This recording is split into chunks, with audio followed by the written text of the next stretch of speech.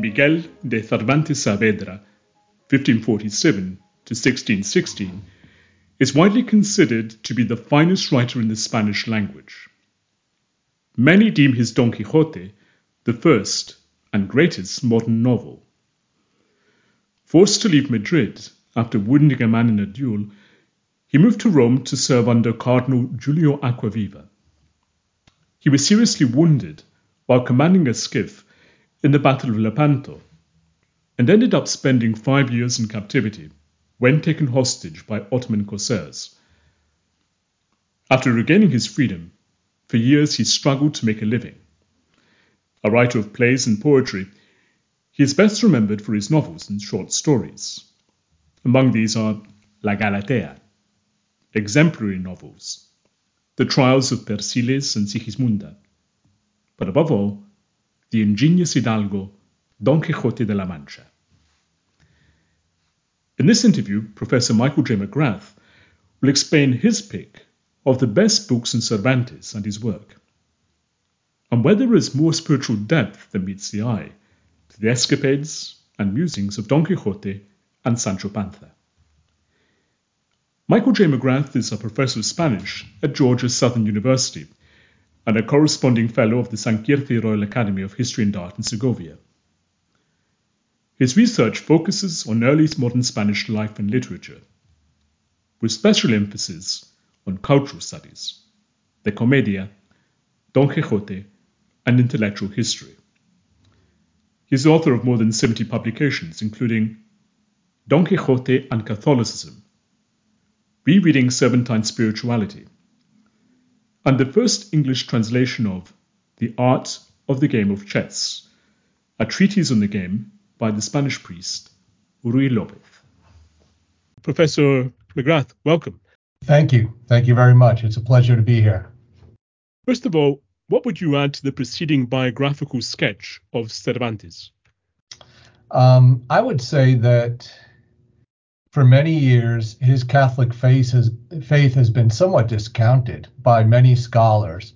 While they recognize it, they don't truly, I feel, challenge the Catholicism of Cervantes' life in the sense that they attribute his religious beliefs more to Christian humanism than traditional Catholicism. And that's something that I discuss in the book Don Quixote and Catholicism. And it's really a topic that began to really occupy my curiosity when I was studying to be a permanent deacon. I was ordained in 2008. And during the 5 years of formation, which were mainly based on Ignatian spirituality, I kept coming back to Don Quixote. I kept being reminded of Don Quixote, which was a novel I was familiar with and I'd read several times. But it was really during that period of my life that I took a new look at the novel Don Quixote. And the result is the book Don Quixote and Catholicism.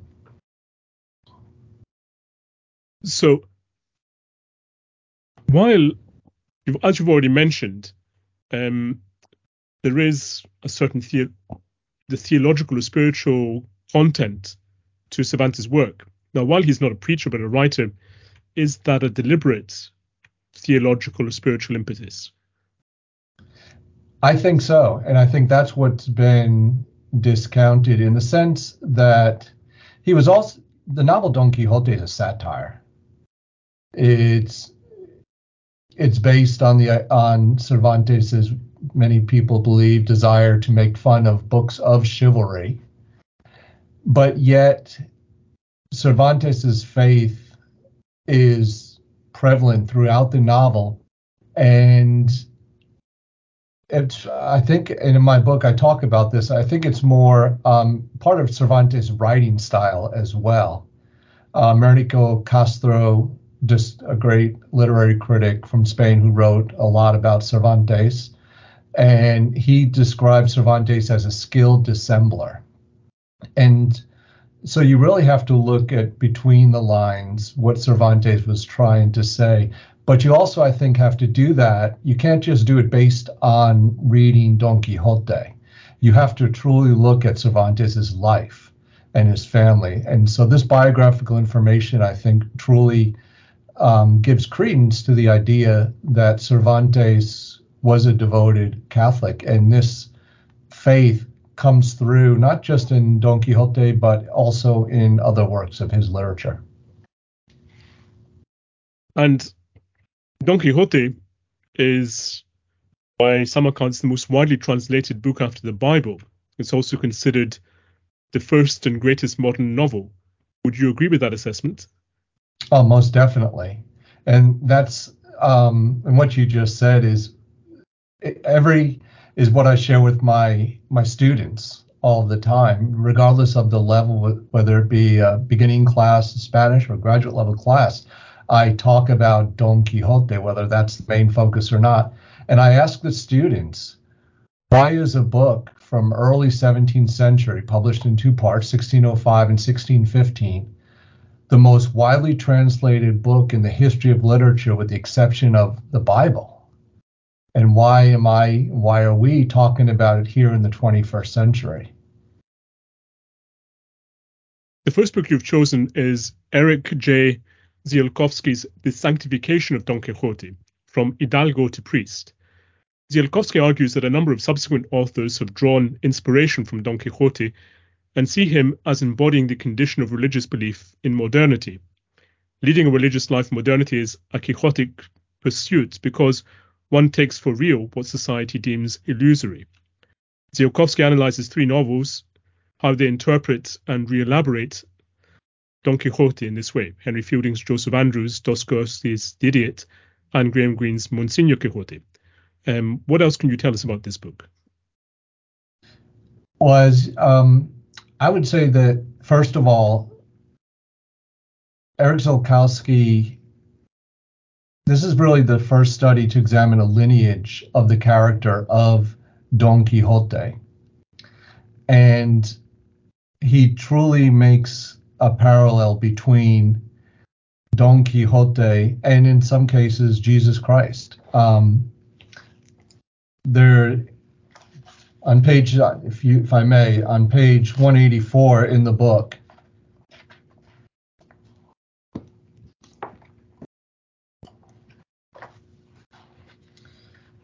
Ziolkowski has a list of characteristics that he perceives Jesus Christ as sharing with Don Quixote.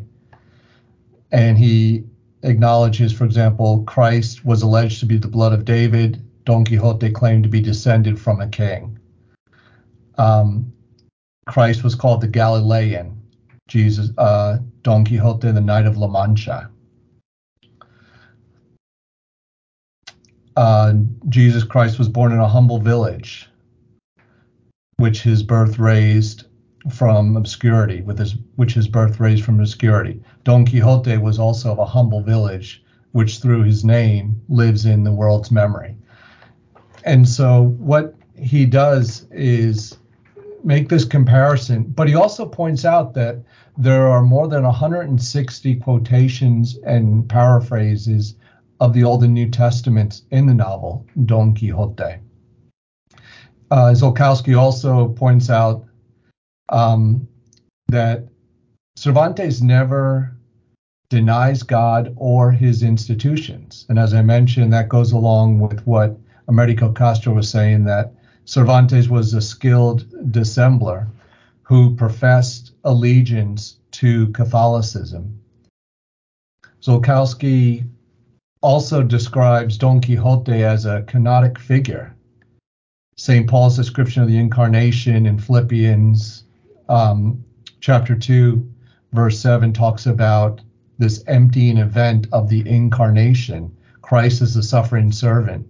And Ziolkowski compares this kenotic figure to Don Quixote, that Don Quixote himself is humbled throughout the novel, throughout his many adventures. And he also points out part of the irony that I think has led a lot of scholars astray with respect to Cervantes' Catholicism. They believe that Cervantes was criticizing the Catholic faith, and something that I attribute it more to the literary style of Cervantes. For example, in chapter 6 of part 1, you have the scrutiny of the books of Don Quixote's library. They were burned, and the priest and the barber go through each of the books and talk about their virtues, talk about why they deserve to be saved or not saved. And these books are thrown into a fire.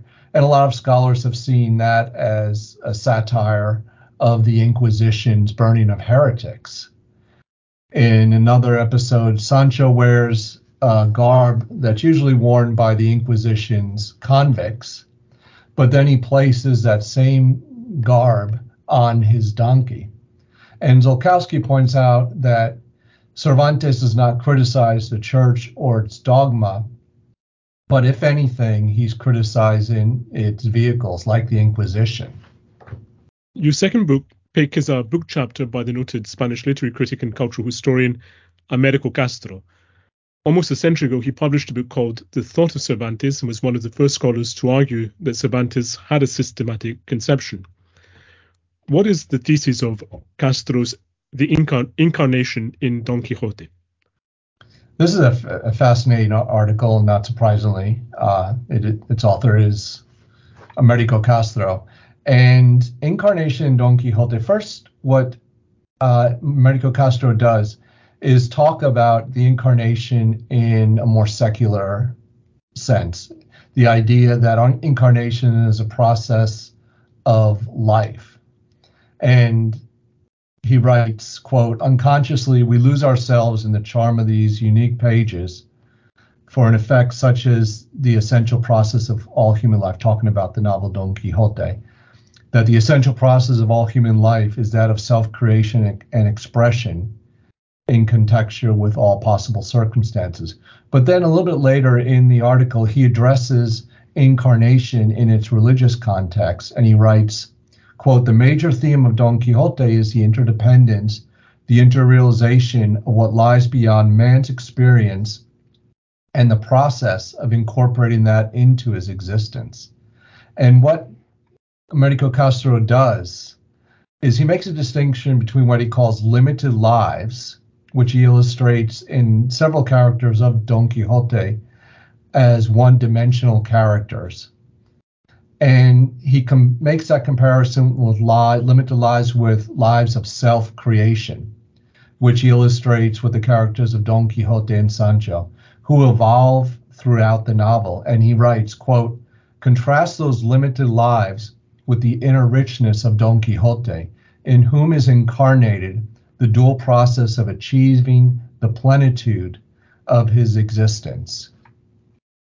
And I think this novel, or this article as well, just like Zolkowski points out, Catholicism. In this article, Américo Castro points out that a description of St. Paul, and he writes that Cervantes describes St. Paul as, quote, a knight errant in life, a steadfast saint in death, an untiring laborer in the Lord's vineyard, a teacher of the Gentiles, whose school was heaven, and whose instructor and master was Jesus Christ himself. Actually, this is from the novel Don Quixote, part 2, chapter 58. So Cervantes' description of St. Paul. And what Castro also does is he divides the characters into lower strata, and these are the characters that Cervantes will perhaps treat irreverently from time to time, versus characters whom Castro describes as being a part of the upper strata, such as St. Paul.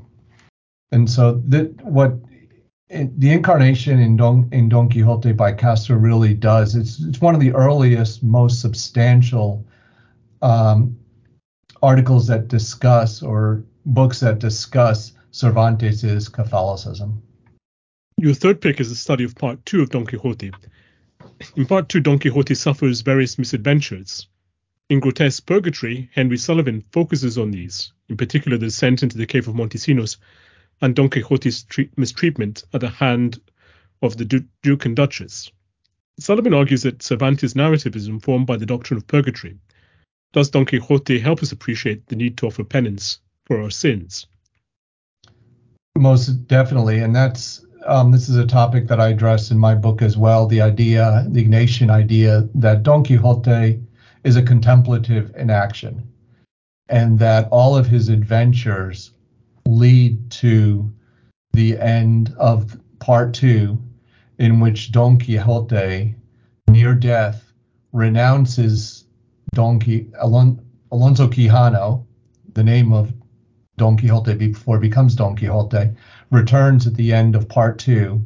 He renounces Don Quixote, and he even admits that he should have spent his life reading books about saints and not reading books of chivalry. And what Sullivan does is study particularly the Cave of Montesinos episode in part 2. And this is an episode in which Don Quixote is lowered at sort of like a gorge, and he apparently falls asleep, and he has visions and experiences in this cave of Montesinos. And when he returns, it is from that moment on that he appears to be more in touch with reality. And that really prefigures the ending when Don Quixote, on his deathbed, he renounces these books of chivalry, talks about the importance of reading books about the lives of saints. And Henry Sullivan describes this episode, the Cave of Montesinos, and he says that Don Quixote is cleansed of sin and saved in this life through the instrument of a living purgatory. And he also comments on the effects of the Cave of Montesinos episode on the end of the novel when Alonso Quijano returns. And he writes, quote, "But is Don Quixote's spiritual journey merely a parody of these books of chivalry? Is Don Quixote's cure a last-minute miracle, a deus ex machina, to bring the narrative to a suitable close? Or is the cure a slow and gradual process that spans the novel's entire action? And if the cure is gradual, what are the steps by which it is achieved?" And so what Henry Sullivan does, I think he's one of the earliest writers to do so, is focus on the Christian idea that life is a journey, that we're all learning as we go. We're making mistakes, we're learning from those mistakes. And he applies that to Don Quixote in a theological sense here. And he also mentions a couple of other critics who, one is E.C. Riley, well-known critic, who describes the Cave of Montesinos episode as, quote, "the most richly suggestive single episode in the whole book." And E.C. Riley affirms, quote, "the conventional view of the cave episode as pointing towards the end of the novel and as a prelude to Don Quixote's recovery and death, therefore," and he says, "seems to me to be well-founded." Thank you for listening. To read or listen to the rest of this interview and gain full access to our archive, visit 5booksforcatholics.com and become a premium subscriber. If you've enjoyed this episode, please subscribe to the podcast and give it a top rating on the platform of your choice. That way more people can discover it. You can also support the podcast and help us produce more interviews like this one by making a one-off donation via the link given in the show notes. As little as $1, £1, or €1 can help and will be greatly appreciated. Thank you once again, and God bless.